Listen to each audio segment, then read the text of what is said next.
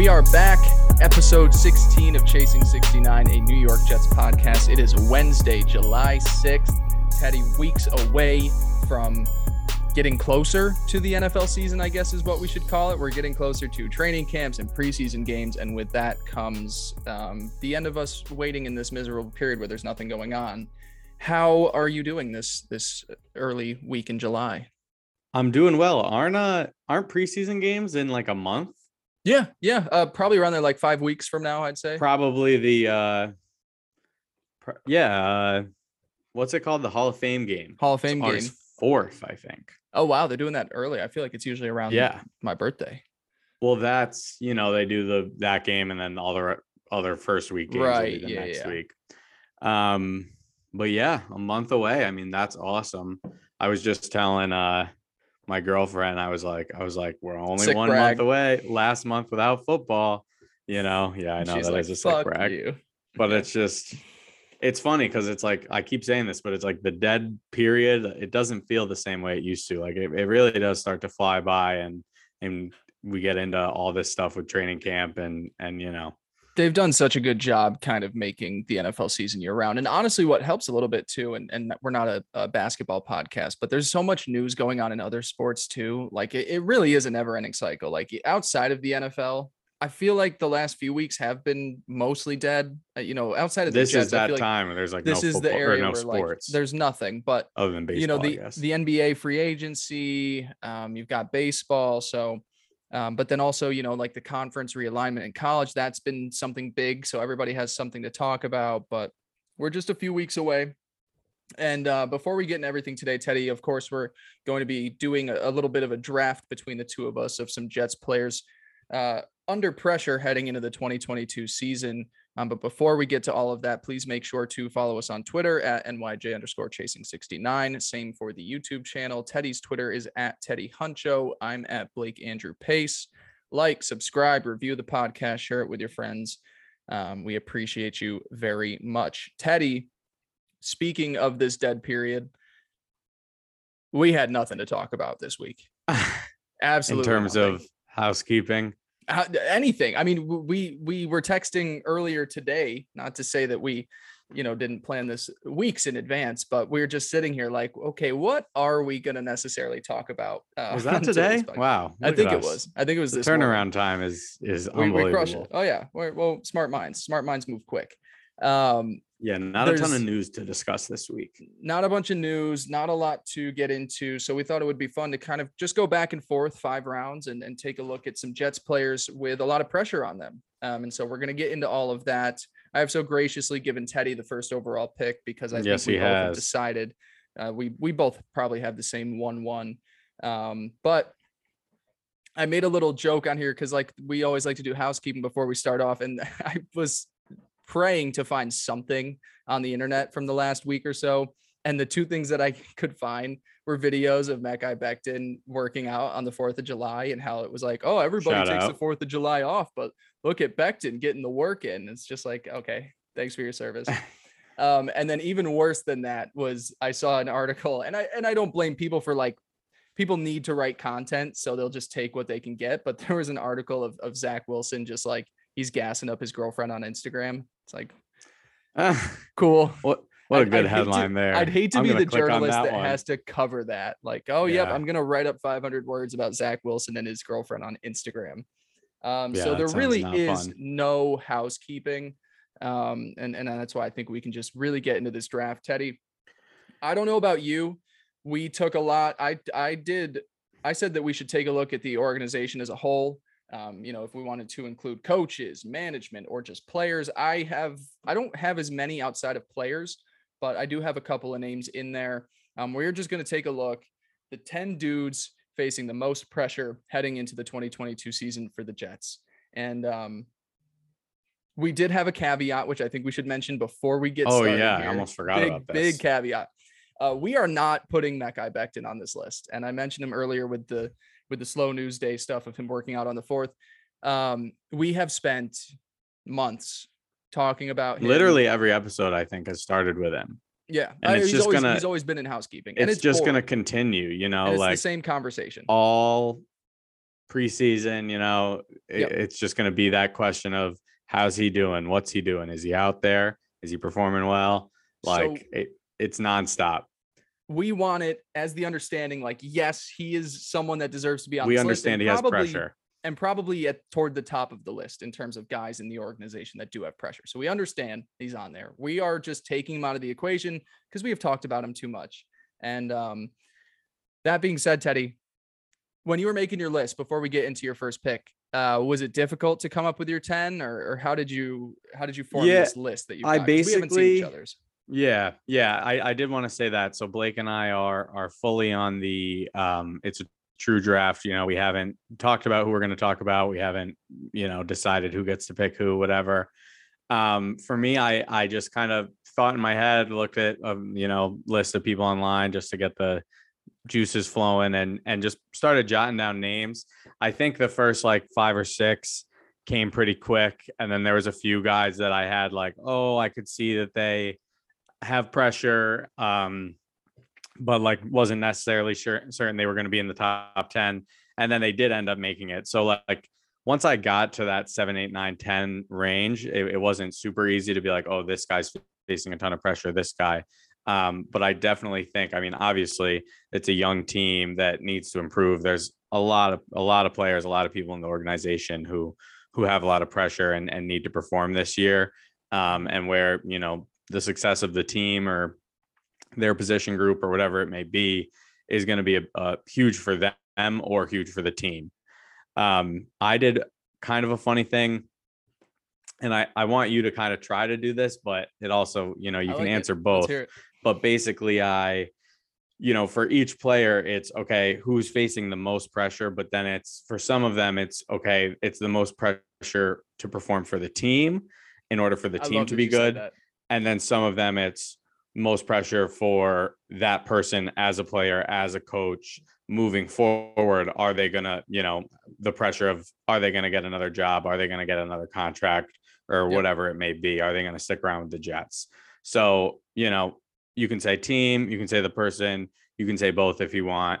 But, as we go through, I'll be saying that as well. So I think that's great that you said that. And then I think a lot for some of these guys too, some of the pressure has been put on by themselves. And then there's some people that just, unfortunately, they got pressure on them because of the fan base, of maybe their salary, maybe their draft slot. So like there are guys on this list that didn't put this pressure on themselves. They didn't ask for any of this, but I just think that that's also fun to mention because some of these guys have put the pressure on themselves. And then some of them, they, maybe they're fresh or they're new, and because of what they are supposed to bring to the team, that adds pressure.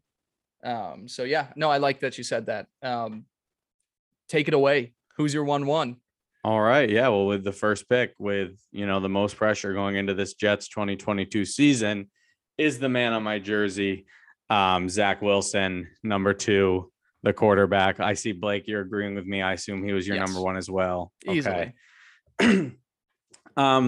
Yeah, it's obvious, and that was when I started my list, I almost kind of wanted to be like, well, I don't want to talk about him first, but he deserves to be first because the pressure of the team is 100% on Zach Wilson. He's the quarterback, he's the difference maker. And so for this one, I have this being a team pressure. Like the New York Jets, there's a lot of pressure on them to have Zach Wilson succeed in order for them to be a successful team. Of course, Zach Wilson's going into his second year. He has pressure on himself as the player, obviously. But at the end of the day, I do think, a number 2 overall pick, even if he doesn't really show out, he's probably going to get another chance somewhere, even if it's not with the Jets, if he fails this year, but just to get into it a little bit, I think that when you look at this Jets team and what we all think and what we all hope for expectations, the difference between, okay, this is a 5 or 6 win, 7 win team who, they showed some improvement, but they're still just not really there. And hey, we actually did see this step forward this year and they're an 8 or a 9 or a 10 win team. I think that just 100% comes down to, can Zach Wilson make that year 2 jump? we talked about it on an episode before. I'm not exactly sure, but I did, again, just kind of want to go over, expectations, kind of like a bar to reach. Yeah. And, I do really think, like, if we want to be confident saying, okay, this is a guy who we can trust to be our quarterback again in 2023 and beyond, I really want to see him get 4,000 yards. I mean, if it's a little lower, if it's a 3,800, it is what it is, but to me, that 4,000 yard mark is the like switch, or the tier, the pinnacle of, like, can you take that step forward and be a good to above average to great quarterback, or are you still just going to hover around this kind of mediocre whatever? I want to see 25 plus touchdowns, and I want to see less than 15 interceptions. Those numbers are obviously not imperative, hit or miss, but at the end of the day, Zach Wilson last year showed us flashes, right? We all saw flashes of greatness, flashes of the arm strength, the accuracy, whatever. But it's just not good enough. I mean, you look at the stats, you look at how he performed last year. Technically, he's one of the worst quarterbacks in the league, just by how his play was. Definitely. So in order for the Jets to take a step forward, in order for us to realize this excitement that we have as a fan base, in order for the Jets to actually become a real team that's going to be in the playoff conversation and get in those wild card battles, he needs to be a reliably consistent quarterback week in, week out, and yeah, the pressure's on. Yep. Totally agree with you. He would have been my 1-1 as well too.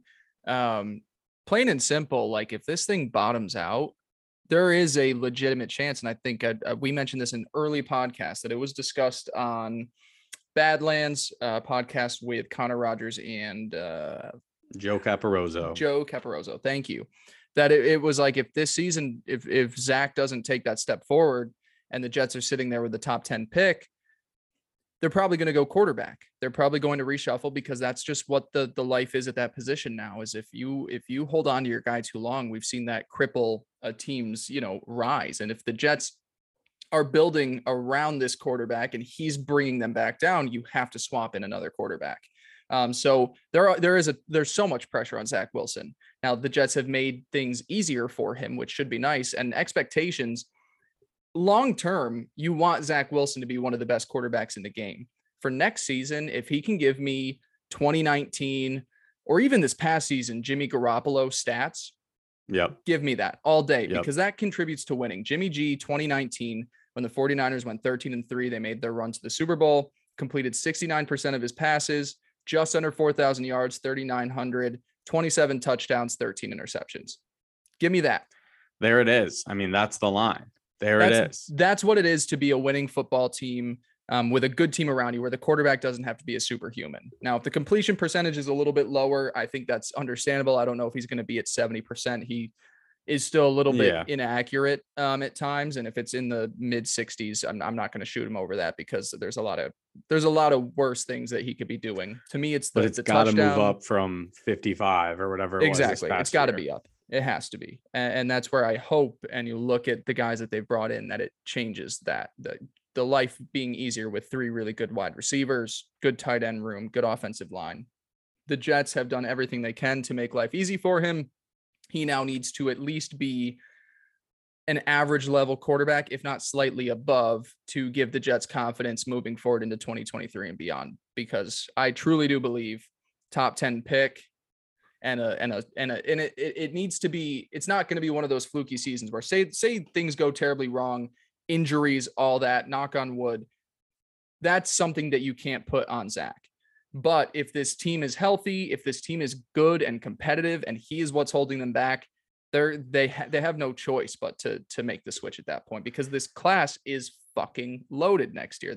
People think, I don't think there's going to end up being 7, but there's at least 5 and probably a 6th quarterback that go in the first round. Yeah. And I mean, we're all excited about the pieces we put around him. I mean, I think obviously we need a lot of those to hit, but it seems like we're building to a place where we're, a quarterback away, and that's either going to be Zach Wilson or it's not, Exactly. So the pressure's there, obvious 101 for us both. Blake, I'd love to hear who your number 2 guy is. I'm curious what you're going to think about this. And it's great, because like I said, the way I tier mine out, I have 4 guys that I have kind of in the same group.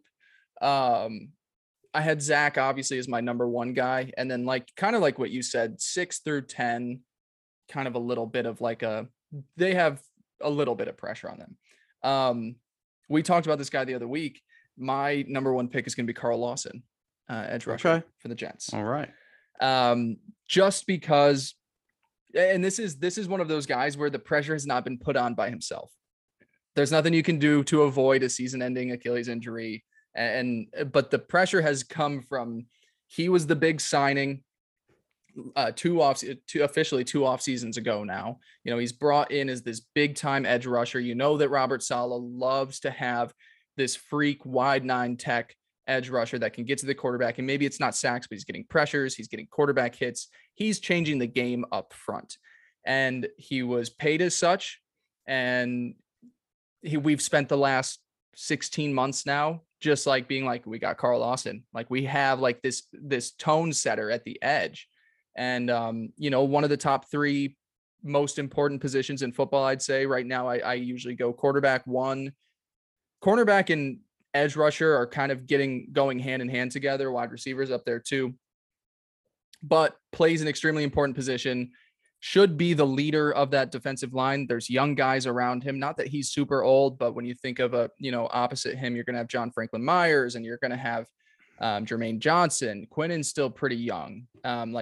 He's supposed to be the leader of that front 7, or at least the front line. And kind of just building into the prime of his career. This is the time where he's supposed to take off and be one of those top tier edge rushers. And I don't know if it's his fault. It's not his fault that he got hurt. It's not his fault that the Jets fans are super excited for him to come back. But I do believe that, the pressure is on for him to live up to that. Now, he's not going to be gone if this season doesn't go well. There's a lot of guys on this list that we're going to get to where, if things go bad this year, they're going to be on a new team, or they're going to be searching for a new job, et cetera, et cetera. But Carl Lawson's a guy where I think of who is the most important player on your defense. There seems to be a lot of expectations that he's going to be that guy. And that's a lot of pressure for a guy that has missed an entire season, hasn't been really considered as an elite pass rusher, but it seems like the expectations are for him to be one of the best. Yeah, I totally agree. I have him as my number. On your list? Yep, number 3 guy. Okay. Cool. What I want to push back on is you're saying he's a guy who he's still going to be here. That very well might not be true. Yeah. He if he doesn't come out and perform this year, or if he ends up injured, the Jets have completely set up his contract to basically take no hit. I mean, it's a $300,000 hit compared to saving $15 million if they cut him going into 2023. So it is one of those things where, we all kind of agree that Carl Lawson's a good player. He was good with the Bengals before he came to the Jets. He was good in training camp, beating up on Mekhi every day. But at the end of the day, the Jets aren't going to want to pay $15 million and have their second or third highest paid player, be a guy who still hasn't gotten it done 3 years later. So yeah, I totally agree. The pressure's on for him. I think this D-line comes and goes with him. I think if he ends up not being a good player, then, the D-line takes a big step back. What do you have to say? I didn't realize how like you said, how cheap that cut is. That was the beauty of Joe Douglas, last year with these signings with Corey Davis and Carl Lawson, was they were all 2-year deals, and then we can get rid of you, which is something I loved about it, but yeah, there's that, so you have him as your number 2 guy on your list and didn't even realize that. So now the pressure is immense for him. He has to perform. And I think this is the only player that I put team and individual for, Gotcha. Because it is the team's going to kind of go. Carl Lawson's very important to how good this defense is going to be. And, how much do we have to rely on Jermaine Johnson? But then it's also himself. Does he want to get another big contract and get an extension with the Jets, or does he, get cut and sign a smaller deal somewhere and have to go prove it all over again? Wow. Yeah, I didn't realize that. No, that's a good point. I mean, got it. Imagine, knock on wood, but imagine another injury. Yeah. I mean, that's And just a I think terrible he's gone scenario. in that point. You know what I It's mean? Like if crazy. that Well, because happened, you why can't would you you can't pay you him? can't roll out a third season. You'd have to either, make the cut and then restructure, but at that point, he's probably going to just want to go somewhere else at that point too. Wow. I'm glad you had Yep. him up at 3. I am dying to hear who I skipped over on your board though. And All right. I wonder if it's one of the 2 guys that I want to take with my next pick. So Teddy, with your second overall pick. Yep. So the second guy I have on my list is the defensive coordinator, Jeff Ulbrich. I like it. Yes. Now, I think we all remember how bad the Jets defense was last year. And obviously, they're young. They didn't put a lot of pressure on them to be good. The Jets kind of knew what they were getting into. But I mean, the facts are the facts. And I think it's important that we just go through the numbers and kind of remind ourselves of what went down last year. So last year, the Jets led the entire league in points allowed, 504. That's tied for 25th on the all-time list in terms of points per game. So, I mean, you think about how many teams there have been in the NFL history, how many seasons, how many teams. 25th all time is not very good. No, it is not. The all-time record for overall points allowed in a season is 533. So the Jets are right there, in that 500 range. And do you know who had that 533 points given up, Blake? It was the Baltimore Colts in 1981. Wow. Look at that. Yes, Baltimore they went 2-14. Surprisingly, I didn't realize they had 16 game seasons all the way back in the 80s, but I guess they did. Yeah. But yeah, so I mean, it's just as much as you want to say, hey, like we knew this was a young team, we knew what we were getting into. The numbers just don't lie, and it just simply wasn't good enough. Like you can't give up that many points, you can't give up that many yards. So when you think about this coaching staff, I do kind of feel like unless the world is ending and we're at a rock bottom situation this season, I think it's going to be hard for them to make any moves kind of getting rid of the coaches. I think they're all going to stick together at least one more year. Yeah. I think Joe Douglas has done enough where he's positioned himself to kind of be safe for 2 more years, and he's going to bring these guys along with him. But if one guy is to go, if they say, hey, this was a bad year, we need to make a change, Ulbrich right now is number 1 on the chopping block after last year. And you think about Robert Saleh is kind of the defensive mind you think of when you think of this Jets. It's not the defensive coordinator. So that is that kind of expendable position where, okay, you're not cutting it, we'll get someone else in here. Right. Now, I kind of started this whole situation or whatever monologue I'm giving with the Jets were very young last year, and I think they've improved the talent on their defense drastically. I do, so much. Even if they're still not going to be a great defense, the step forward they've taken from a talent perspective is huge, so I don't think it's going to happen necessarily, but the pressure is 100% on Ulbrich to get this defense where it needs to be. So yeah. I think that's a great point. And like you said, there's a ton that went against him last year with how young the team was, and then you lose guys to injuries. But when you kind of look at the flip side and with the offense, it's like they at least started to pick things up at a certain point, and they got into a good groove at the end of the season. And, I think of the Tampa game where they started pushing the ball down the field, and you saw some of the young guys with promise start to really pick things up. And don't get me wrong, there were guys on the defensive side that showed that they, have earned their spots on the roster for the next year, but it wasn't there.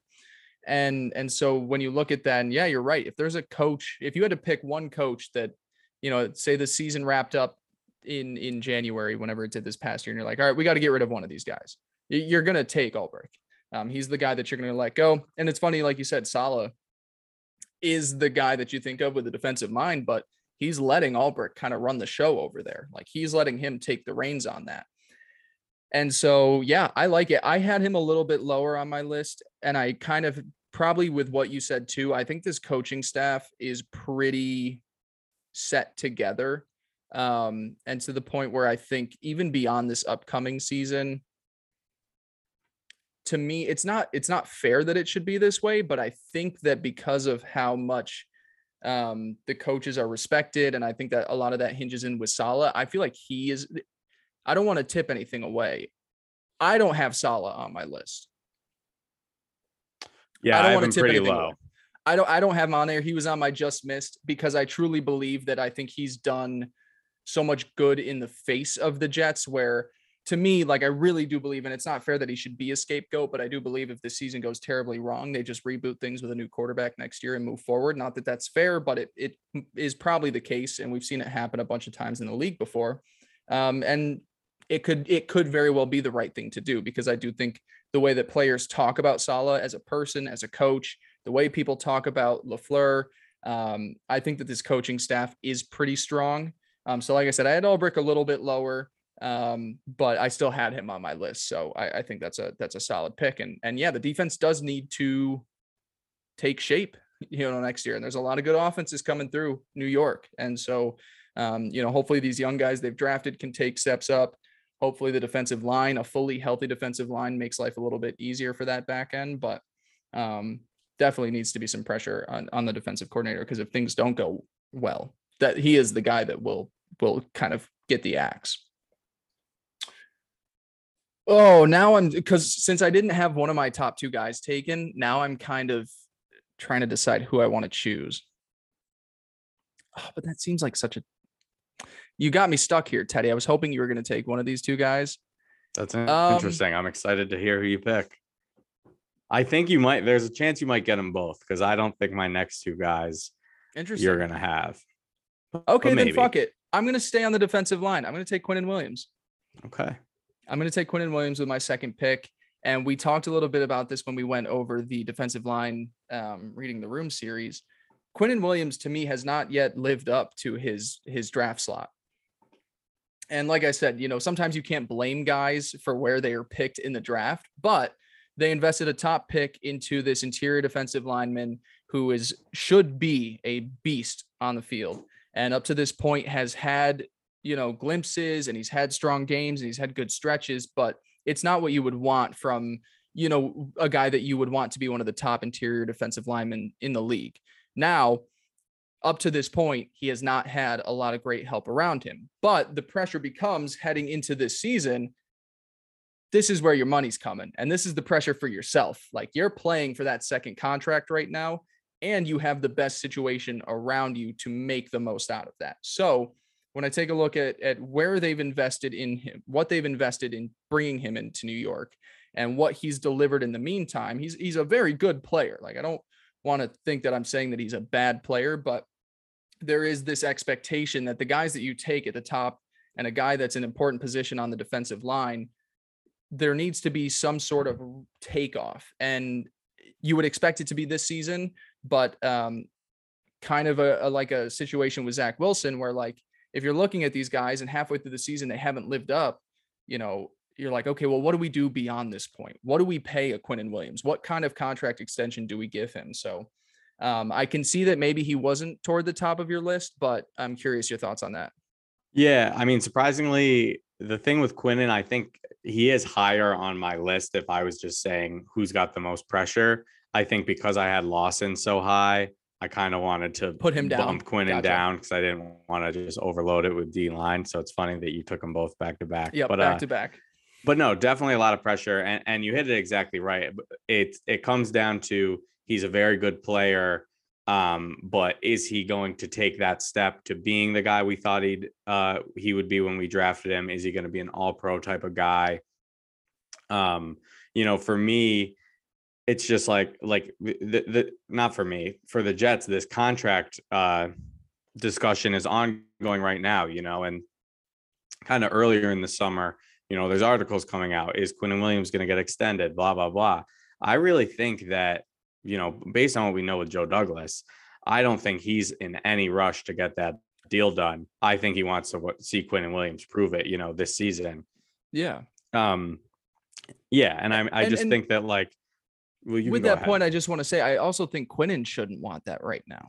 I don't know what number he thinks he's probably worth, but I would assume, he would probably also be, I think both sides are like, this is the ideal situation for me. Yeah, that's a good point. So Yeah, I just think this could be a year that for him, it's like, are we gonna franchise tag him and then maybe give him one more year to kind of prove it and continue to be a consistent guy and then just let him walk because we don't want to pay him? Or is he gonna step up and be, you know, a top 5-10 defensive tackle paid in this league, as these contracts work, you know? So the pressure is 100% on. And, you know, I don't think it's the end of the world if he doesn't become an all pro, like for the Jets, but I do think for him, money wise, the pressure is immense. Definitely. Well, because if it doesn't work out now, and the problem is too, is like, we still agree the interior defensive line isn't necessarily the strongest for the Jets. And the expectation is he can make up for a lot of that if he takes that next step. So, I'm just thinking about it. I'm mad that I told you Salah wasn't on my list, because now you can just wait to take him at like pick 9 if you want. But Teddy, moving along. Well, go ahead. Yeah, but I have a feeling we're just not going to pick him. But that's okay. That's fair. Yeah, that's also fair. All right, Teddy. Third round. Third pick for you. Yep. Who's got pressure? All right. So under pressure.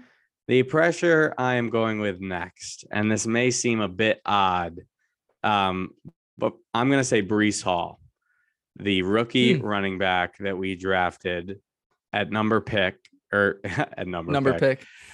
36. The reason I say it's a little odd, you know, is because he is a rookie. It's hard to have like immense pressure when at the end of the day, like if he doesn't really perform, it's not going to be the end of his career. It's not going to be the end of the world. But I do definitely think for the 2022 Jets, you know, the pressure for Breece Hall to kind of be who we all want him to be and who they drafted him to be is definitely there. I think the expectations that the fans and even, you know, the overall greater NFL community has put on him are very, very high. That's fair. Coming out of the gate, you know, and granted, these top picked running backs who sure have taken, the NFL's kind of adjusted. They don't get picked in the top 5 anymore. They get picked in the second round now.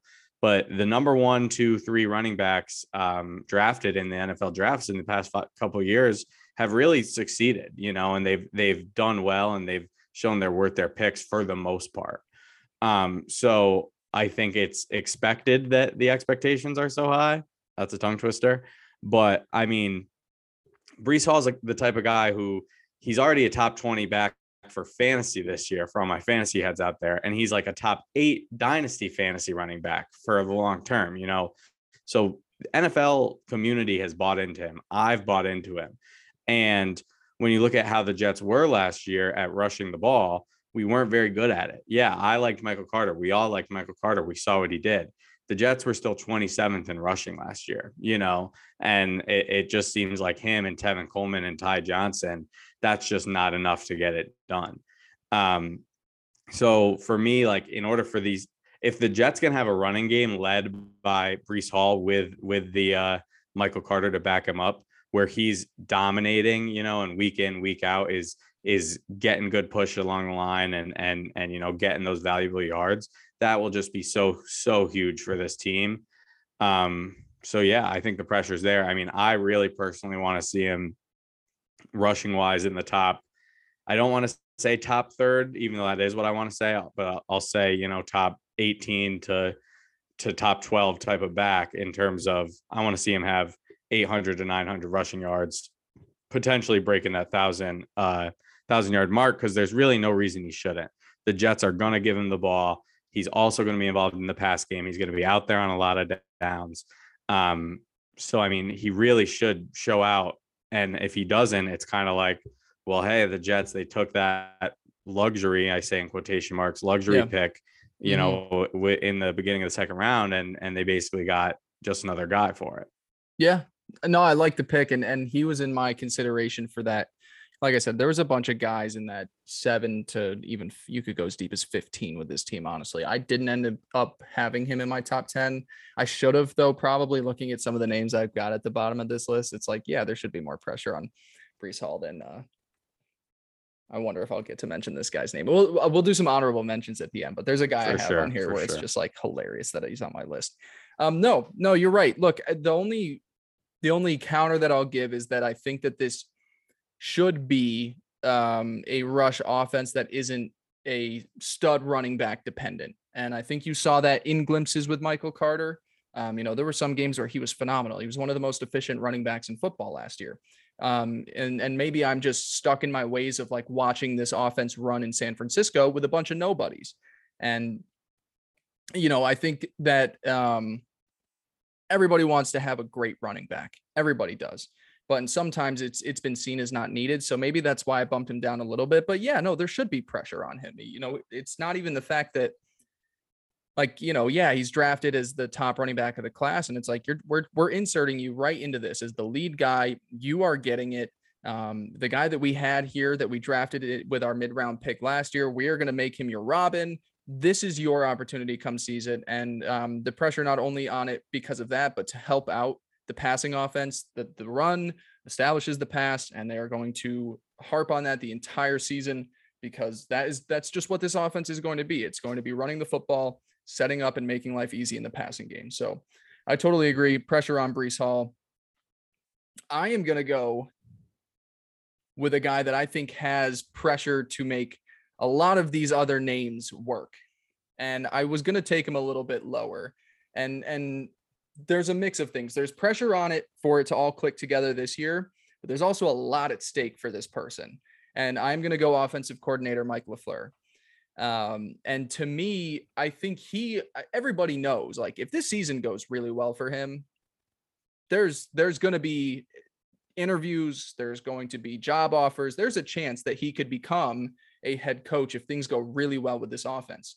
The only problem with that is there's a lot of new pieces that they really have to make click early on, and a very tough schedule early on as well, too. So not only are you bringing in a new left guard, hopefully a returning right tackle, a new rookie wide receiver, young quarterback, starting running back, all new tight ends. There are so many new pieces for him to figure out pretty quick because, like I said, if this thing doesn't really hum offensively, it's not going to be looked at because of him, but there is the expectation that he is this guy that is ascending through the ranks of the NFL to becoming a head coach. And it's like, okay, how quickly can you make all of this work together? So as a guy that I think should eventually work his way to a head coaching gig, and just because of how well I think they finished last season, I think there's pressure on LaFleur to, hit the ground running with all these young pieces, help elevate Zach Wilson to that Jimmy G level at the very least, to make sure that the run game is dialed up where they're, bouncing off of Breece Hall and Michael Carter together, to make sure that Garrett Wilson is being integrated into the offense, to make sure that the tight ends are getting in a good relationship with Zach Wilson. I think there's just so many pieces that have changed offensively that he is needing to kind of rein everything in and quickly, because like we've said, there's not really a lot of room for error, especially at the start of the season with the way the schedule rolled out. I'm happy you included LaFleur.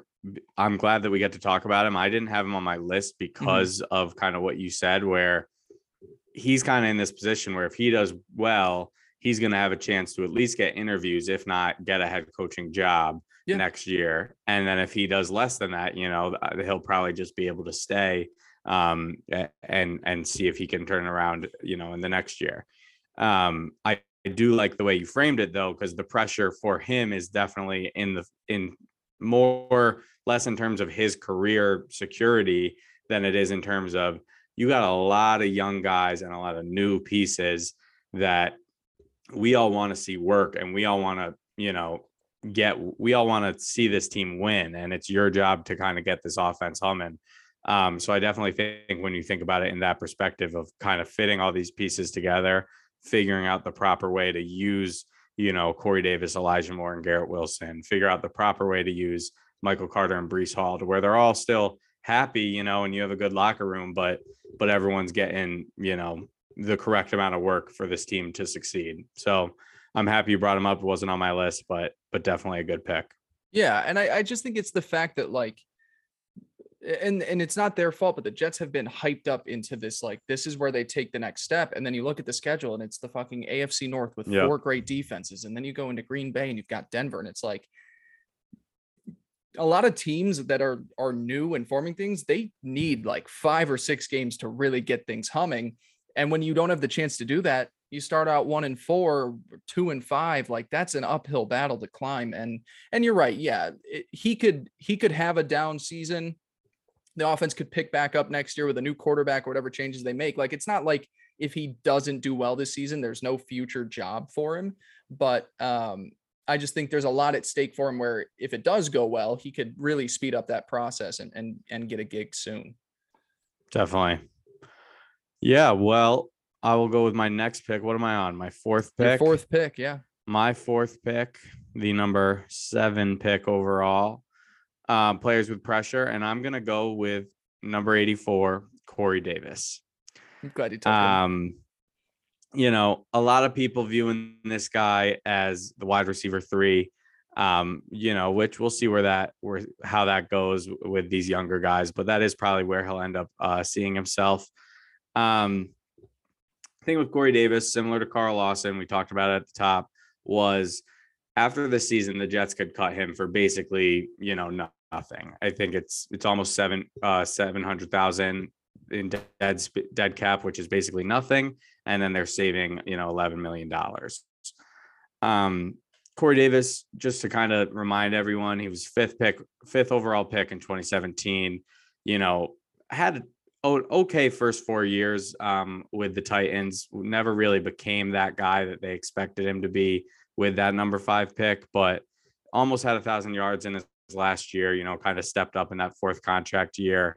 And the Jets signed him, you know, to a big deal, hoping he could take that step to becoming, you know, a number 1 wide receiver. And that was the goal. Obviously, that's not what happened last year. You know, he wasn't a you know, clear number 1 on the team. I still think he was pretty good when he was out there. He wasn't, you know, the greatest, but he was solid. And then he got hurt, kind of things got derailed.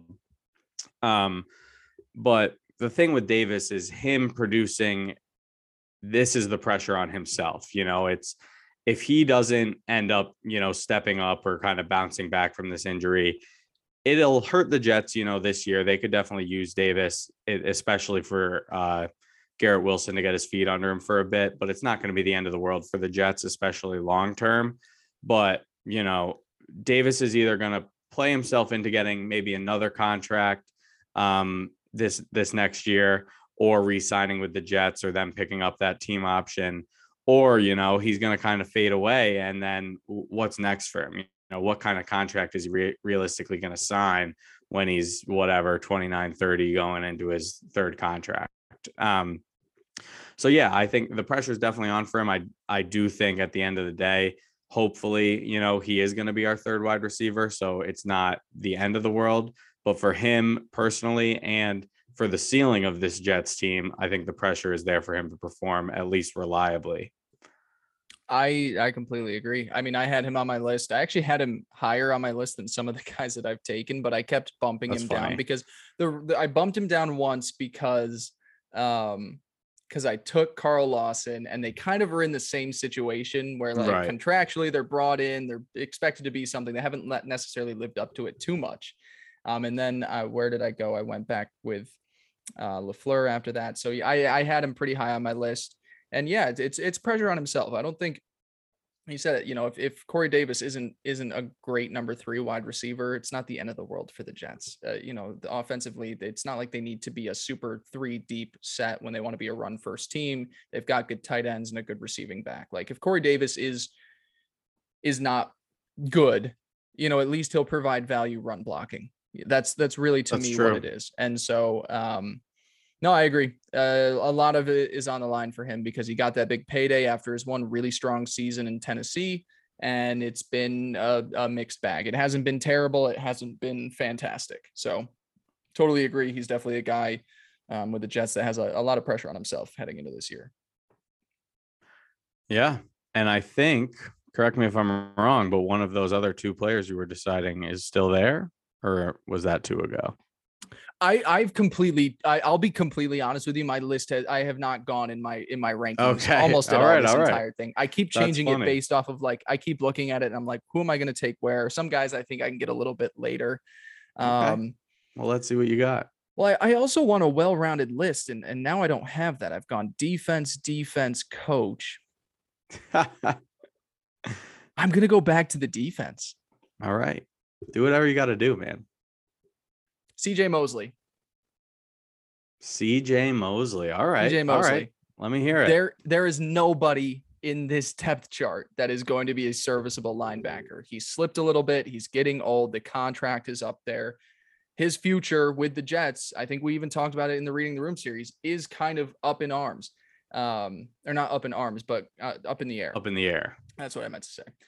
So to me, you're supposed to be the quarterback of the defense, the strong middle linebacker. As we've seen, there have been some great middle linebackers that have played in this defensive scheme before. And, a lot of it, as we said in previous episodes, they truly do believe that the lack of strength and power on the defensive line hurt the linebacker's ability to win up front.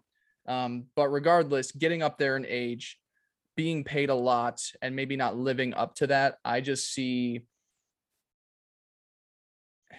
a situation where, like, if he starts to really take a dip down there, it's one of the most glaring weaknesses of this roster. It already is. And if he doesn't live up to at least what he was last year, then it's a very scary room in itself. It's empty as it is. If he continues to decline, what answers do they have to replace him right now?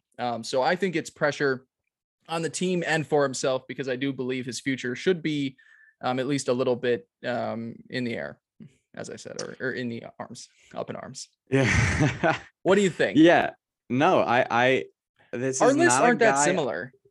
Our lists aren't that similar. Which I like. And this, for me, the thing with Mosley is, I mean, I really don't know, because I kind of look at him as like, I don't think he's going to be here in 2 years. I think this is going to be his last year.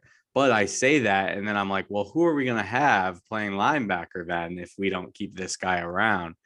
I definitely think with a guy like Mosley, I don't expect a guy like him to like bottom out. I don't expect him to be a liability. I don't expect him to be terrible, but I do think, it's very real as he gets older, because he's always going to know what to do.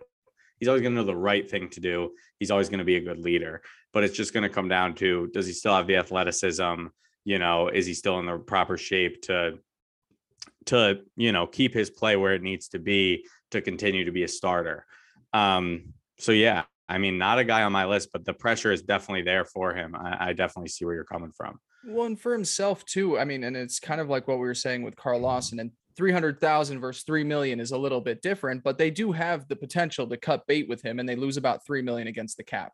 That's a lot different than paying him 18.5 million next year. Yeah. So that's the crazy part, is like, yes, and he's only getting older. That's kind of why I do think, like, sorry to interrupt, but that's kind of why I do think, like, I don't see us paying 18 million to him. I mean, what's he going to be, 32? Like, I don't see it. 31 for the 2023 season. Yeah. And it's like you said, if he's not at that level where you want to pay him that much money, what the fuck are they going to do? Yeah. What do you do at linebacker? Hopefully this next guy with pressure on him that I'm about to take with my last pick, let's hear it, step up. And that's Quincy Williams. I like it. Yeah, that'll be my final pick. Right. Is that where we're at? Final one. Yeah. Yeah. So yeah, the thing with Quincy Williams, I mean, the pressure for the team is obvious for everything we just spoke about with the linebackers. The room is just a weak room, it seems, unless one of these guys steps up. And, currently Quincy Williams is shoot in at that starting position. He's the guy who's going to get the nod, but is he going to show up and say, yes, you can trust me with this? Or is he, going to be just kind of all right, you kind of hover around, maybe you'll play a little, maybe you'll be on the practice squad, maybe you'll be a special teamer. Like, he could very easily kind of take that step back and just fall into those, players 40 through 60 on a roster. The thing with Quincy as well, for the pressure that's on himself, is, the Jets already brought in Quan Alexander, for an interview or a workout or whatever it was. They already offered him some type of contract that obviously didn't get accepted. But I personally think Quan Alexander is going to be a Jet before week 1, or it feels that way. And that what that comes down to is how well can Quincy and some of these other young linebackers play when at the beginning of training camp, because I do think the Jets are just kind of in this space where they want to get those guys. They want to get those guys reps. I mean, that's what they did last year. That's what they're going to do this year. They don't want to take reps away from these guys who could potentially fill that hole. But at the end of the day, they know, hey, there's potentially this guy who not a lot of other teams seem interested in right now that we can just bring in, and we know we're going to be able to trust him on the field. So I think for Quincy Williams, the pressure is, number one, is he going to claim that starting role? Because there's a guy who might not even be on the team right now looking over his shoulder. And then, number two, is he going to end up signing a contract, maybe re-signing with the Jets, getting a decent payday for, 5-6 mil or whatever it is? Or is he going to end up, being just another guy floating around the league? Yeah. No, yeah, I didn't have him on my list. I didn't. And but it's a great point. And like you said, you honestly could pick anybody at the linebacker position, be like, someone needs to step up. And there's a lot of potential fallout where a lot of these guys are looking for their next job if they do not perform. Yeah, I mean, the opportunity is right there. It's going to be hard for him to not take it unless, like you say, Quan does come in, which I probably would expect as well too. I think I truly just believe they're waiting on him for the injuries to kind of really clear up and be pretty confident. But no, that's a good pick. And wrap us up here, Blake. I don't have anybody on offense that I want to take. I should have just taken Corey Davis. So I'm going to have a full defensive room. That's fine. How many offensive players do I have? 1, 2, 3. Zach. You're 3 almost, yeah, of 5. 3 of 5. So not too different. I am going to go with Sauce Gardner. Okay. Sauce My Gardner. next pick. Okay, cool. I like that. Yeah. So Sauce, like I said, some of these guys didn't necessarily ask for the expectations, but this is one of the higher spots that you've seen a cornerback go in a while. I mean, obviously he was the second cornerback to go in that draft class. And I think that there's really good opportunity where he looks great just because, say Stingley struggles in Houston for whatever reason, but regardless, corners aren't really taken that high unless they're expected to be all level talents. You think of Jalen Ramsey, who was taken super high. You think of what pick was Darrell? Man, I feel embarrassed. I don't even think he was that. But we're gonna have to look. I put you on the spot there. I'm just gonna pull it up while we've got this, because I mean, you're right though about that. I mean, these high corners, even some who haven't worked out, I mean, the expectations are there. The Okuda, Surtain, who else? Whatever else the guy was last year drafted. He was taken at 14. So even he was taken 10 picks below Sauce. I think what it comes down to is, like, we've talked about how bad this defense was. And obviously it's been so bad because a majority of our list is made up of defensive players on this team. But on the back end, and the way that this is a passing league now, the expectations are coming in and he's balling out. And of course they bring in DJ Reed on the other side. And he's a guy that could be thrown into this too, just because I think, Sauce has years to get better where Reed is a little bit more established. But I think the expectation is he comes in and he's the number one corner that's shutting down guys like Tyreek and Jamar, and he's traveling around. And because of how well he did in college and how amped they are about getting him with the 4th overall pick, the passing defense has been abysmal for the Jets for years and years and years. And he's supposed to be at least part of the solution, and probably one of the bigger parts of the solution they've had. So that's where I'm going to go. My boy Sauce with my final pick. Yeah, I like the pick. I mean, definitely the expectations and the pressure just comes from being that, 4th overall pick. All the fans, all the NFL talking heads, who are saying, what did Peter Schrager say, in Flight 22? He said, this is a guy who's should be a 10-year starter, that is going to be out there producing. So those expectations are there. yeah, I mean, for me, this cornerback room, like that's what I'm most, when I look at where we were last year and where we are this year, that's like the thing I'm most excited about. The Day and room we night. improved the best. Yeah. Day and night. So it's just, yeah, if he doesn't live up and he ends up being not that great, that would hurt. But when you were mentioning the names when I was looking up Revis, did you mention Jeff Okuda? Yeah, I said Okuda and Surtain, and Horn was the guy I was trying to think of. The thing with Okuda, and he's what, 2 years in now, his third year. He was the third overall pick, and that right now is being looked at as like a terrible miss on their part because he hasn't lived up to that yet. So like, imagine, I believe he's not currently a starter. I believe he's like doing second string. He got hurt halfway through, but if he is, that's insane because he was expected to be like this top tier guy. So I mean, that's how crazy like these picks can be sometimes. So yeah, I mean, you pray for any situation that isn't that. So hopefully Sauce can live up to those expectations. I mean, just the fucking schedule, dude. I'm gonna keep harping on the schedule again. It's Jamar Chase, it's Chase Claypool, it's Tyreek Hill twice a year, it's Stephon Diggs twice a year, it's N'Keal Harry. I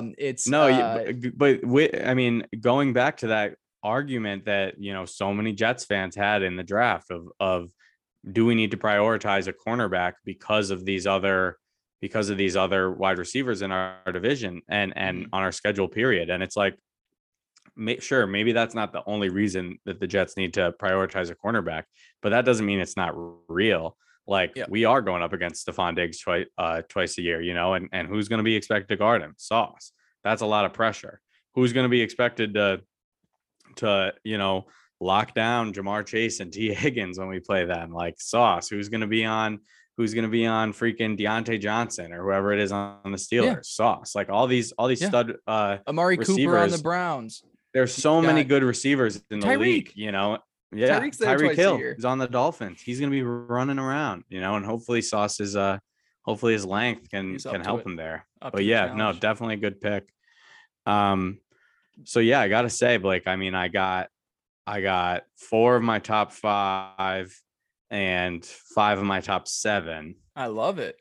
And I got 3 guys left on my list of 10 that were unpicked. I have 3 on my list too, but they were 3 that they're my 8, 9, and 10 where I was just like, I have you on here. Go through. Who are your honorable mentions? I wonder. So my honorable mentions, I had Robert Saleh, like we talked about. Okay. I mean, obviously there's pressure for the coach when you have a bad team, but as we both kind of discussed, I don't really see them moving on from Saleh unless we hit a rock bottom, 3 or 4 win season. Another guy I had, I don't really think there's a ton of pressure, but Elijah Moore, just because I do think like there's a mix of a lot of people have just kind of been like, oh, okay, Elijah Moore, like he's just going to fill in as that number 2 guy, whatever. I think Elijah Moore very well, like can kind of prove those people wrong and be like, don't forget about me. Like I showed last year, I should be, thought about in this league as a top receiver. And I think there's just kind of pressure to perform, like more prove the doubters wrong than actual pressure for him. When you show the glimpses that he's shown, it's like, what is this going to turn into? Can this be like an every Sunday thing? And then, the last person that I had, just had to get it in there was Denzel Mims. I was waiting to see if you had him on. Which, I didn't really want to talk about him again. But at the end of the day, the pressure's there for him. Like, sure, is he going to be an NFL receiver or not? You know what I mean? Like, is he going to get cut from the Jets because he doesn't help on special teams? Is there any reason to have him be your number 5 guy, or is he going to be a practice squad player?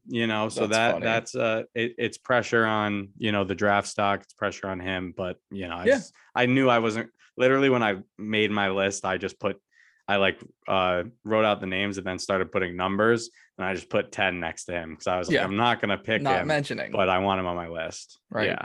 I was looking at mine too. I got 5 of my top 7. So I think we actually did kind of around what we both expected each other to do. But my 3 guys I had left, these are 3 guys that, and like I said, I don't even feel like they have pressure on themselves in their own ways. I had Connor McGovern on there because kind of like with, guys on the roster, they're heading into a season where it's like, if you're not if you're not worth keeping around, they're not going to keep you around. And so for him and his Contract next year. contract, like he's a guy they were already looking at replacing him this offseason. The offensive line is much improved. So kind of like with Quinnen in the defensive line, you're like, okay, he should probably be sturdy enough.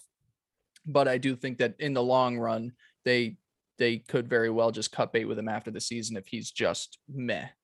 Another guy I had on my list, kind of opposite with Sauce, is DJ Reed. And I think that's more so with Reed because, for Sauce, to me, he's at least, he's earned himself a starting job and he's going to be strong. But, there is a little bit of depth in corner where you would hope that maybe some guys can try and challenge Reed for that second spot. He's paid to be a starting cornerback. But I think given the fact that he's coming over to this team, and he's playing opposite Sauce, but there are guys that have kind of really been working hard at earning a starting cornerback position, that, there is some pressure on himself to live up to the contract he received. I like that you brought that up because I do agree. Like there's a chance Bryce Hall could show out, and earn that spot. Obviously they're paying Reed to have it, but yeah, no, I like that you brought that up because that is pressure on him to just win that starting role. Yep.